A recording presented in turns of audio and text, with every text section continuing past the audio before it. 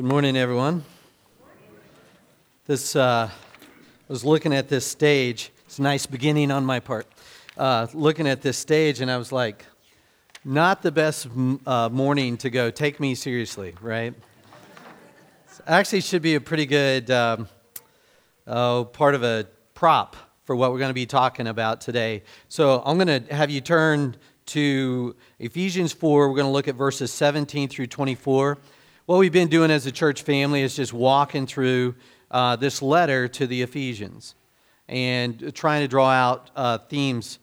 But while you're making your way there, one of the things I wanted to bring up is what we do steady state here is we talk about the gospel a lot. Gospel just means good news. God has good news for us. And so the gospel, the good news that God calls you and me to receive is this. That while God made everything and He's righteous and holy and everything that we have is due Him, we've fallen away from Him because of our sin. But He's made a way because of Jesus. Not something you can accomplish on your own. It's something that you have to receive that God has done for you through Jesus. And here's what Jesus did. He became one of us so that He could represent us. Lived a perfectly righteous life. And went to the cross to bear our sin and our shame. This is the great exchange. So that we could bear His righteousness and His standing before God the Father. And what Scripture tells us to do is repent and believe. So we talk about that and celebrate how good God is all the time here. And then what comes out of that is Jesus commands people, listen, if you follow me, if you believe in me, what you need to do is to show that through baptism. Share that with your community. Show that to the world in baptism. So if you're interested, or if you've been around for a while and you're thinking, I have these questions about the gospel and what does it mean to believe in and follow Jesus, grab Brad or me. We'd love to talk to you about that. Or, hey, I've never been baptized and I've got questions about that. What does that mean? Love to talk to you about that. So grab Brad or me, and we would love to chat with you about that, okay? So let's look at Ephesians chapter 4, verses 17 through 24. This is God's word. It says, "Now this I say and testify in the Lord, that you must no longer walk as the Gentiles do, in the futility of their minds. They are darkened in their understanding, alienated from the life of God because of the ignorance that is in them due to their hardness of heart. They have become callous and have given themselves up to sensuality, greedy to practice every kind of impurity. But that is not the way you learned Christ, assuming that you have heard about Him and were taught in Him as the truth is in Jesus. To put off your old self, which belongs to your former manner of life and is corrupt through deceitful desires, and to be renewed in the spirit of your minds, and to put on the new self, created after the likeness of God in true righteousness and holiness." Again, this is God's word. Let's take a moment to pray. Lord Jesus, I know You're with us. Pray that You'd help me serve well, just so that we could understand the word, grow from it, walk with You more closely. We ask that You would do work in our lives through Your Spirit to bring You glory and to help our friends and neighbors in the world.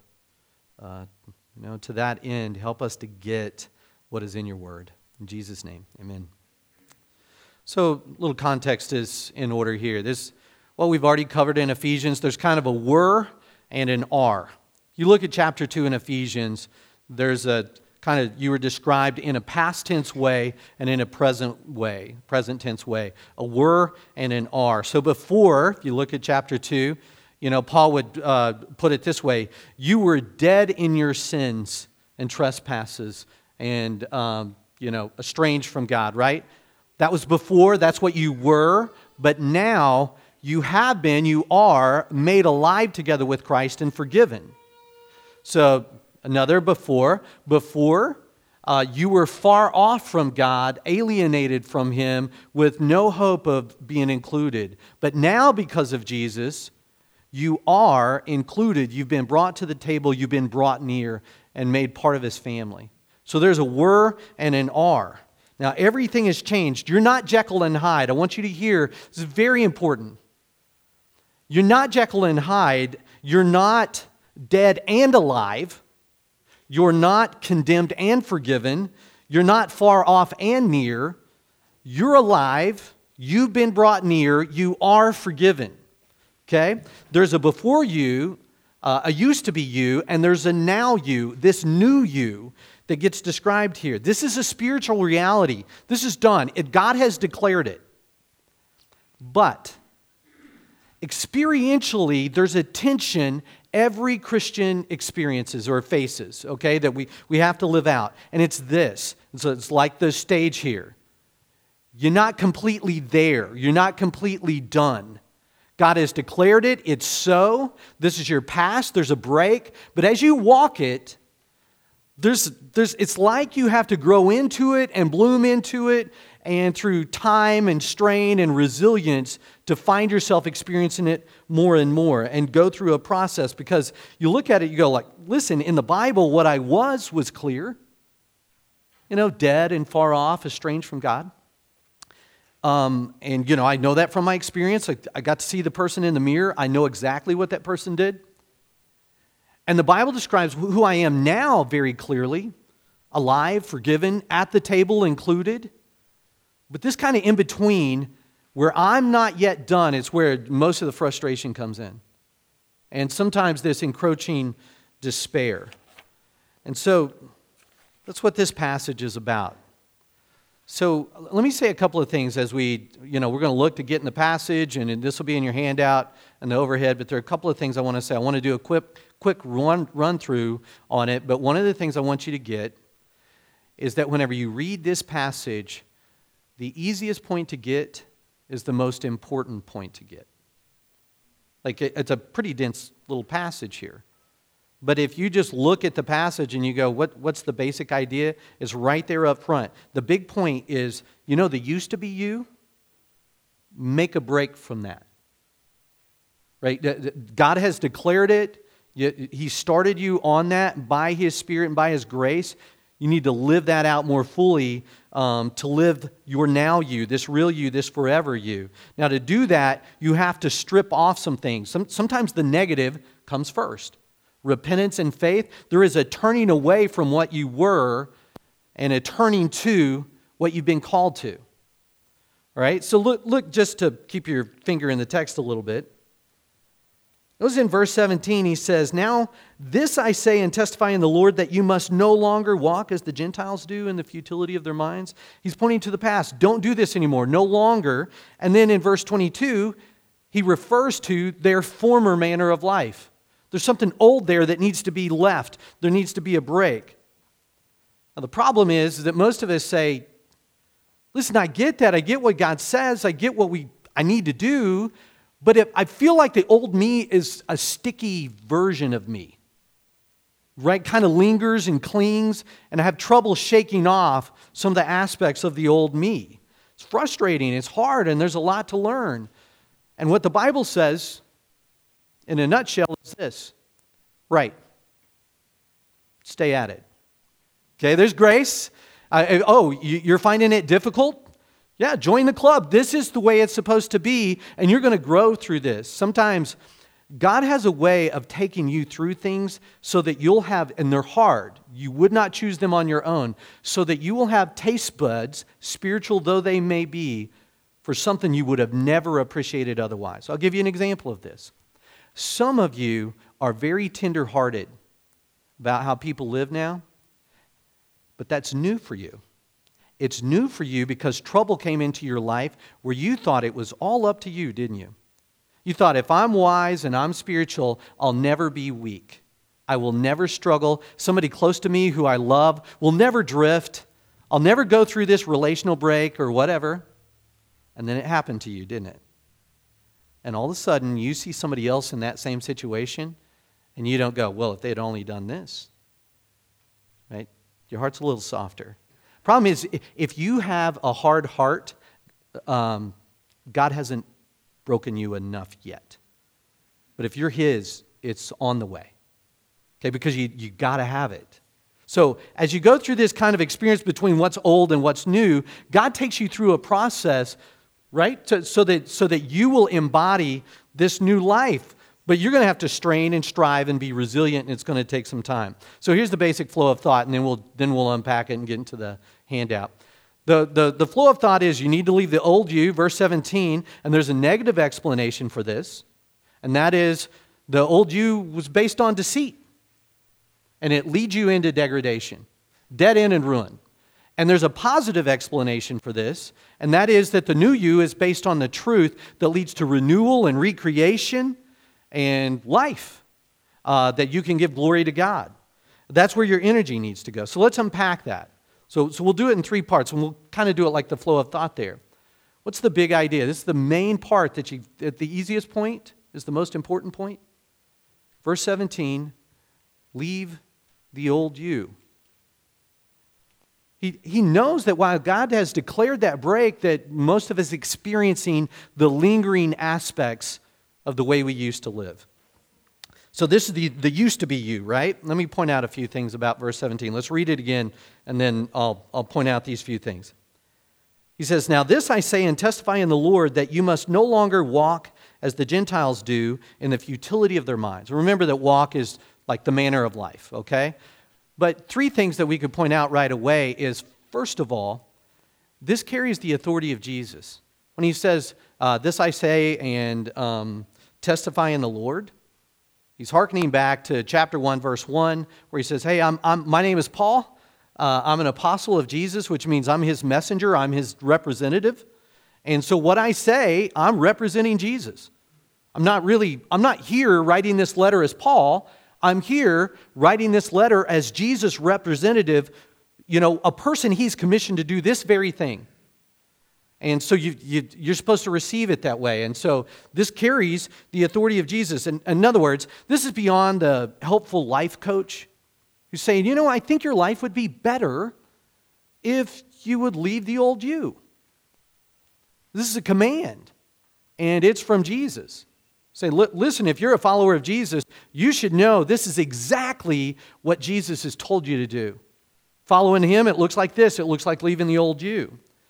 And then there's this phrase, this is a little bit obvious, but I think it's worth us pointing out, where he says, you must no longer walk as the Gentiles do. No longer do this.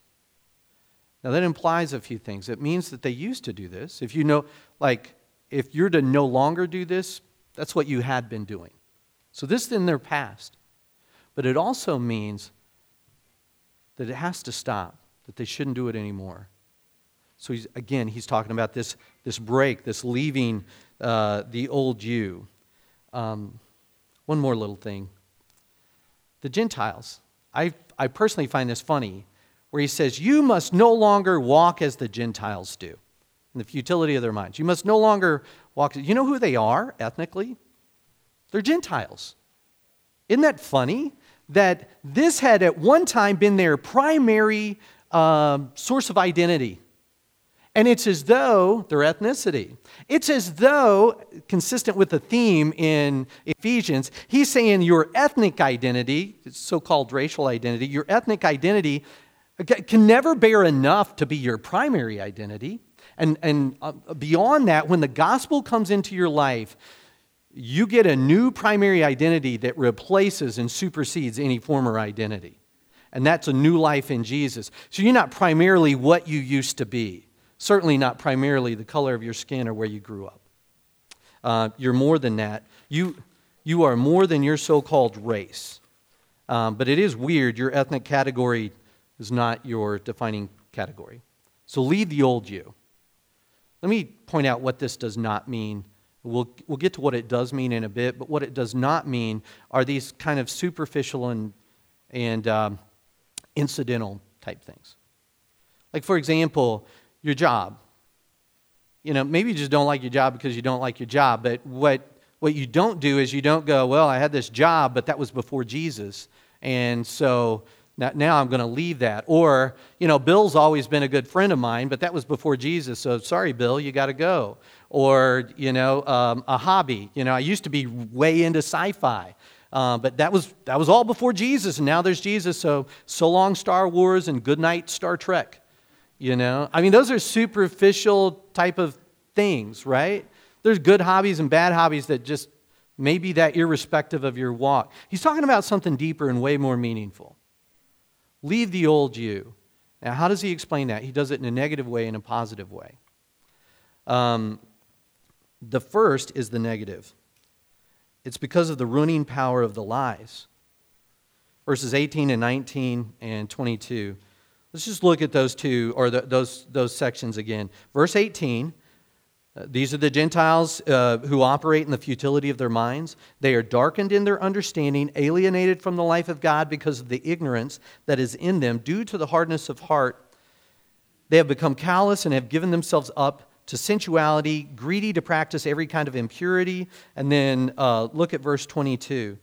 You'll put off your old self, which belongs to your former manner of life and is corrupt through deceitful desires. So not like a glowing review of the former you, right? Like great guy, but this is a better version. This is you 2.0. No, ruins, right, to something worthwhile and vital. Notice the features of the old you. Big one. They can't get their minds right. Notice their minds operate in futility. In other words, they don't work. Their understanding is darkened. There's no light. They can't see. They're ignorant. They just don't know things. That they can't get their minds right. And their hearts are messed up. It says at the end of verse 18 and in the beginning of verse 19 that their hearts are hard. And then he uses another phrase that's synonymous with that where he talks about their callousness. Right? They've become callous. So we think of just English to spiritual meaning here. I want you to think about a way we use it that is not the way he means it here. Sometimes we mean callous as just simply unfeeling. So we could say it about, physically callous or emotionally callous. And we just mean that things don't hurt you that way. So, on an emotional level, that guy's really a callous guy. It means, your cat gets run over and he's like, whatever. Right? There's no feeling. He just doesn't feel it. That may be the morally right emotional position to take if it's a cat. Dog's different story. But the callous is like this unfeeling, like it doesn't affect you that way. Or somebody who works with his hands, or you work out or something like that. If you're not used to doing that, your hands are really tender and it hurts. But as you do it, you build up calluses, and it helps you not feel pain. If you're doing pull-ups or you're swinging a hammer or something like that. It doesn't mean it that way. Here's what he means by callous here. He means stupid. Like when you're callous, like when we say it in our vernacular, we mean that the pain doesn't sink in. He says, what's he talking about here? He's talking about new life and truth. And these people are callous, and so what's good and true and lively doesn't sink in. They're too obtuse to get it. So whenever he talks about them being darkened in their understanding so that they don't see and they're ignorant and all that, he means they're so callous, it doesn't even occur to them. They're spiritually stupid. It also, not only can they not get their minds right and are their hearts messed up, but this shows up in what they do. And it leads to ruin. If you look at verse 22, he refers to their former manner of life and that old self that is corrupt through deceitful desires. When something is corrupt, it's away from its good, pure design. Right? Something has come in and now it's rotten or affected, like poisoned or whatever. So you might see an apple that looks beautiful on the outside. But once it's really rotten on the inside, it doesn't matter. Sooner or later, what's on the inside is going to get to the outside. It's corrupt. It's what it means is that it's degenerating. It's not renewing. It's not being recreated. It's going the other direction. And that's what they were doing. There's this degradation. Corruption leads to degradation, right? Or it shows degradation. Now, my point, I said, right? Leave the old you. Why? Because of the ruining power of the lies. The corruption shows up, but what are the lies? Look at verse 18. Who are they? Who were you before you came to know Jesus? alienated from the life of God. You know what the lies are? It's this variation or that variation of this idea. There is a good place for you to be where you can flourish apart from God. There's this idea, and it shows up in all kinds of, versions. But it's this idea, you know what? I can find this good life for me where I can flourish apart from God. It's the idea that God is kind of a problem because, I don't know, he asserts himself as God. And I would rather sit in his chair. Beware the lies. They are easy to enter into and hard to live. Though the first couple of stops might do it for you, they'll never lead you where you need to go. They always take you to ruin. Okay, so that's the negative explanation. Let's get to the positive explanation. Because of the renewing power of the truth. We see this in verses 20 and 21, and then more in verses 23 and 24. Look at those verses with me. 20. But that is not the way you learned Christ, assuming that you have heard about him and were taught in him, as the truth is in Jesus. And then in verse 23, be renewed in the spirit of your minds and to put on the new self created after the likeness of God in true righteousness and holiness. Why do you leave the old you? Why do you need to shake the versions, the sticky aspects of that off? Because you got Christ, and Christ is the truth. And renewal and your new self has come through him, and you're renewed in the image of God, and this guides you into the good, the righteous, and the holy. So remember the main point, though. Leave your used to be you. There's a version of you that's in the past, the used to be you, and you need to leave that. Leave the old you because of ruin and because of renewal. Lies will lead you to degradation and ruin, and the truth leads to renewal and recreation. So how do we break that down so that we get it from the abstract maybe a little bit more? Let me give you 3 things that are, if you say, what do I have to do this more?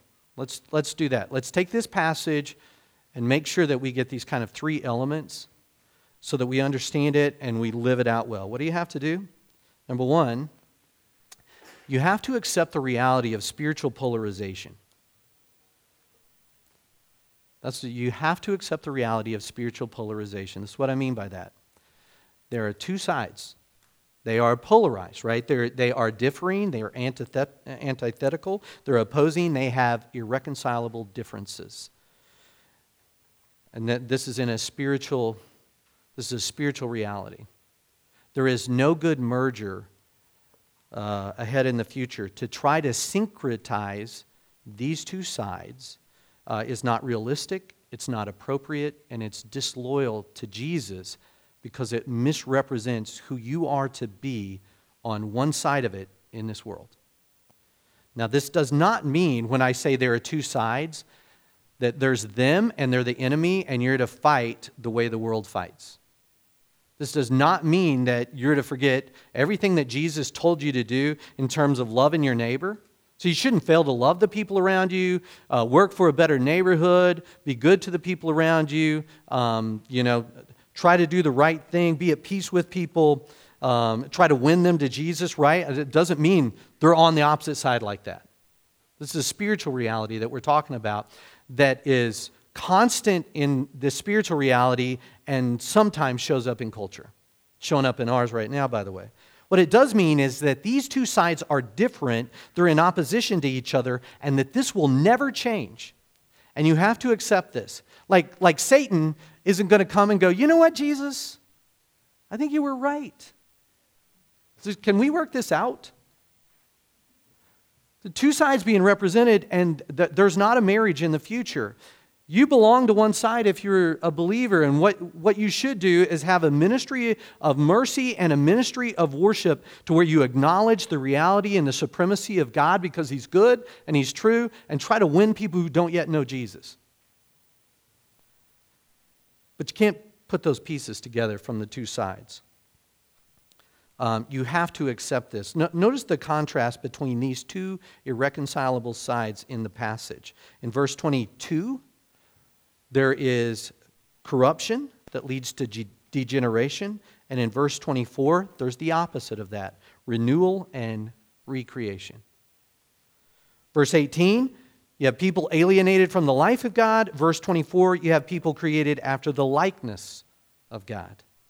Verse 19, you have people dominated by their desires. In verse 24, you have a life that's going in the exact opposite direction, a life of righteousness and holiness. Verse 22, they've got deceitful desires, right? Desires that lie to them, and they believe it. And verse 21, you have a Savior who's the truth. This is different. They're not about the same thing. They don't want the same thing. They're not striving for the same thing. And sometimes, like I said, this spiritual polarization shows up in culture. So let me give you an example of it from the 2nd century, and you can kind of see it now. So there were misunderstandings about Christianity in the 2nd century. They lived in a pluralistic society. In other words, a lot of different people, different backgrounds, believe different things. So they didn't have all the same traditions. You grew up, the older you are, the more likely you grew up in kind of an American tradition where all of that's somewhat uniform. And certainly in Middle America, that's what you experienced. In the 2nd century, if you were a Christian, that wasn't the reality. All kinds of people believed all different kinds of things. And if you were a Christian, you were a minority. But there was a basic misunderstanding about what Christians believe. Like for example, their love feasts were seen as orgies. They were considered atheists because they rejected the plurality of pagan gods. They were deemed cannibals because of misunderstanding about the Lord's Supper, and so on. Here's the point. The world around them in the 2nd century viewed them as immoral. They were bad to believe in Jesus. Today, we live in a pluralistic context. Christians are a minority, but noticed. There is misunderstanding or rejection of what we believe. And increasingly, and I don't have to make the case for this, and I don't have the time to make the case for this, I don't think, but if you've got questions about it, come grab me. Increasingly, there's a difference between saying, I just don't believe what you believe, and increasingly so, looking at people who follow Jesus, saying if you believe in Him and you believe what the Bible says, you're immoral to do so. This polarization is a given. Sometimes it shows up in culture, sometimes it doesn't. But this spiritual reality is a given. It is non-negotiable. It will not change until the return of Jesus. So just so that if you see it in the passage and I showed you the contrast, I want you to know, Paul assumes it here. By the time you get to chapter 6, he's not going to assume it anymore. He's going to work it out in spiritual warfare. You could go to the book of James, where James says, you know what we need to do? I need to get this right in your mind because you live in the world, you need to love your neighbor, but you need to know that friendship with the world is equal to hostility to God. Why? Because of spiritual polarization. In other words, to align yourself with the mindset and the values of the world is to position yourself in opposition to what God is about and what He's doing in the world. Or Jesus Himself, where He said, listen, the world hates me. And if the world hates me, they're going to regard you the same way. That word hate is a strong word, but it's His word. Why does He say that? Well, one aspect of that is spiritual polarization. Sometimes you see this. You see people who go through something big, a loss, and they grieve it. And, in School of Psychology, it's a real famous list of, the stages of grief. People deny, like if you go through a big loss, you deny, like, no, this isn't real. You get mad, you fight back, until you finally accept. But one of those stages that doesn't work, you can't land there, is bargaining, negotiating. And the reason is the person who suffered the loss wants this middle ground kind of position. They don't want to accept this loss has occurred. So they want to bargain. See this sometimes spiritually with people who Jesus has called and they kind of look at the imprint that the world has had on them and they don't want to leave it all behind, and so they kind of want to bargain. Listen, if you're going to live effectively for Jesus and faithfully to Jesus, you have to accept this as a reality. Here's the second thing, the second element. What do you have to do? You have to steward your mind because it's the key to everything else. Steward your mind. It's the key to everything else.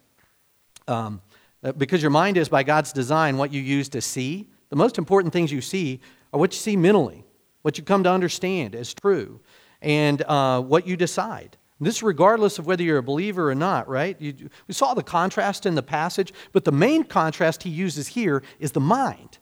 And the reason is the mind guides the life. So you can see this on two sides. Notice their problem, they can't get their minds right. Well, why is that? Verse 17, their minds are futile. Minds don't work. Verse 18, their understanding is darkened. They don't see things. They're ignorant, verse 18, so that their life is corrupt because they've been deceived by their desires. In other words, they believe, mind again, right? Something that's not true, and it leads them into degradation. What does God do for you? He gets your mind right. Verses 20 and 21, you learned Christ, heard about Christ, and were taught about Christ, and ultimately you've come to see that the truth is Jesus. It's in Jesus. So your mind gets renewed, verse 23, and that leads you into a life based on what's good, true, and real. So think about it this way. My mind is part of it's like it's part of an ecosystem. There are other things like actions, attitudes, emotions, mindsets, stuff like that, desires, but my mind is sort of the water in this ecosystem. And if the water is pure, it helps the rest of the environment flourish. It informs what's going on in the rest of the environment. But if the water is poisoned, it also affects the rest of the environment and poisons it, right? Your mind's like that. It informs your actions, your emotions, and so on. Let me tell you how this is one fundamental of stewarding your mind, but how critical this one fundamental is. So years ago, I was in high school. I grew up in rural Oklahoma. There are certain things that we didn't do where I lived. We didn't have the money, didn't have the access to it and stuff like that. But I had a friend in high school. We kind of moved to a bigger city, Tulsa area. My best friend in high school was a guy named Chris. And his family had a place out on the lake. So he just grew up out on the lakes, water skiing and stuff like that. So, we were great buddies, and we fished together. We played baseball together and so on. And he asked me to go out to the lake with him one time. I was like, sure. Well, the more we did that, he said, you need to learn how to water ski. I was thinking, I'm reasonably athletic. How hard could it be? You see all these people out there water skiing all the time, right? Just hold on to a rope and stand up. What's the big deal?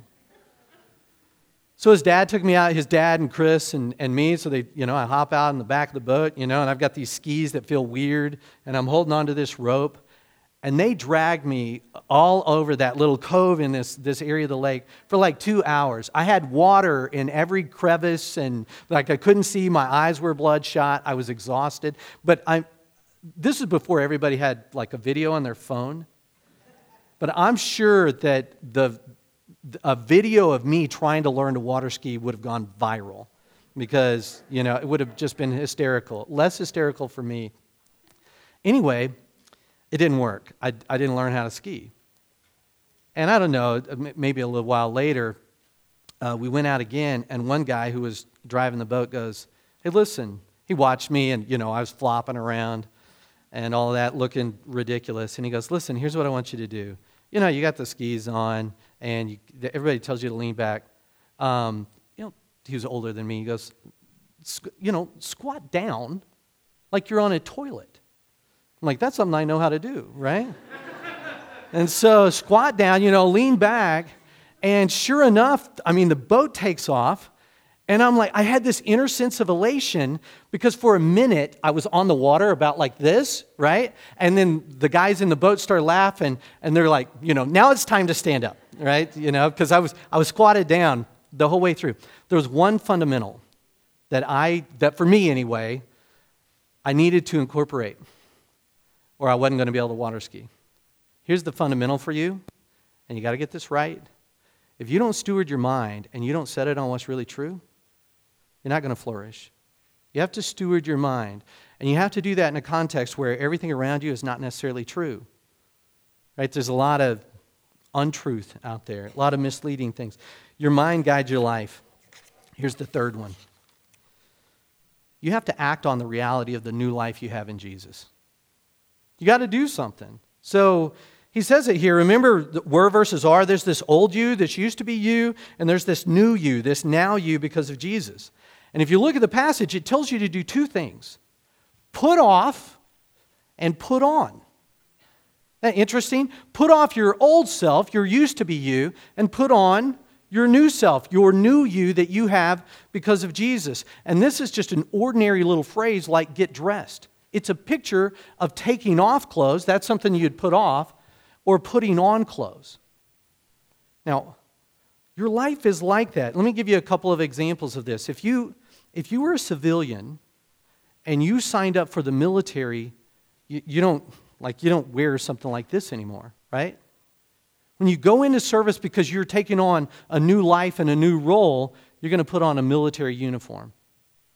It's going to show up in what you wear. It's not appropriate to wear what you used to wear. Give you another example with my buddy Chris. We had played baseball together. A lot of our time together was on the road going to baseball games and different things like that we were playing. Anyway, one day he was hanging out. I think we were through the spring season and we were in summer league and he was hanging out at my house. And at my house, the neighbor had a pond out back. And so we stripped down. We were just shorts, maybe some shoes, no shirt, anything like this. And we were noodling for these little, I'm not sure what they were, maybe prehistoric creatures. But they looked like a hybrid between a little catfish and a tadpole. It's part of the fascination.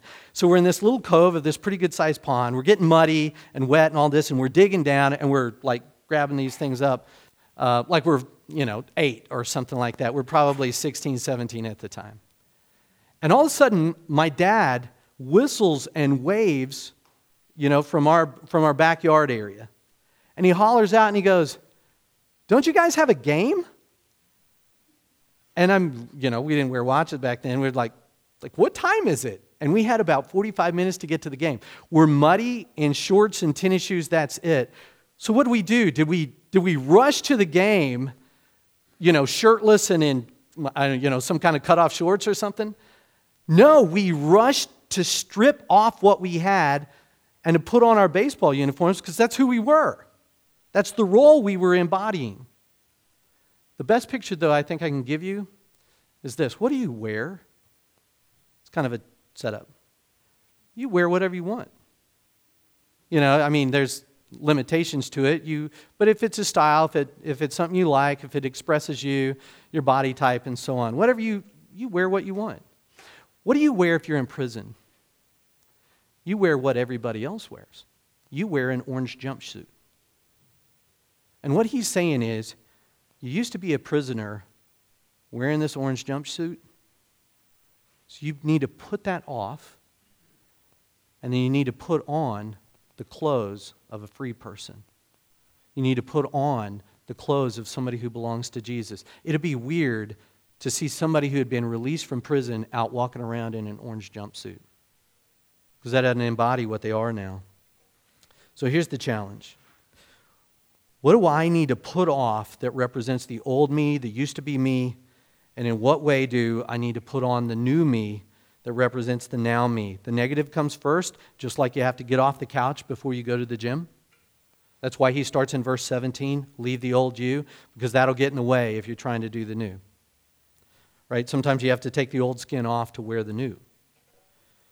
So the new you, where Jesus has changed everything. The texts that follow are going to flesh all this out in particular. But here's what I want to ask you, just the general basic question. What is something going on with you that indicates that you need to put off the old you? If your soul is a city, what's getting in to take over the city? What do you need to fight off or protect yourself against? What gets in that destroys your city? And it needs to be the no longer you. And you know that, right? You know that, listen, what I'm doing, what I'm embracing, what I'm about here actually just represents the world in antagonism against the gospel. What do you need to put off that represents the old you? And what's your prayer, plan, and commitment to do it? And then what is something that exemplifies who you are in Christ now? Because that's a spiritual reality that you need to grow in, and so it represents an opportunity to put on the new you. And what's your prayer, plan, and commitment to do something about that? I want to tell you one last thing as we close, right? That's the challenge, though. Put off and put on. That's the main part of the passage. Do you hear something like this and you go, I'm not done. I look like a bunch of bricks internally, spiritually. I look like a bunch of bricks lying around. Need a little boost? I'll give you a little boost. You have big time help. This is not just you. This is not just your effort. This is not just your plan. Philippians 1:6, Paul, same guy, writes this, I am sure of this, that he who began a good work in you will bring it to completion at the day of Jesus Christ. God himself is at work in you, and he's not going to finish until he's done. So if you look at yourself and you just go, I'm not done. Right. Stay at it. God is going to be faithful to give you grace to get you there. Okay, let's pray. God, we thank you for your word. We thank you that it's true. Give us the insight and give us the grace to live this out, to put off the old us, to put on the new us that you've made us to be through Jesus. And I pray that you do that kind of work in us for your glory, for our good and our joy, so that we'll be just one more thing to celebrate. You're true and faithful to do this. This we ask in Jesus' name. Amen.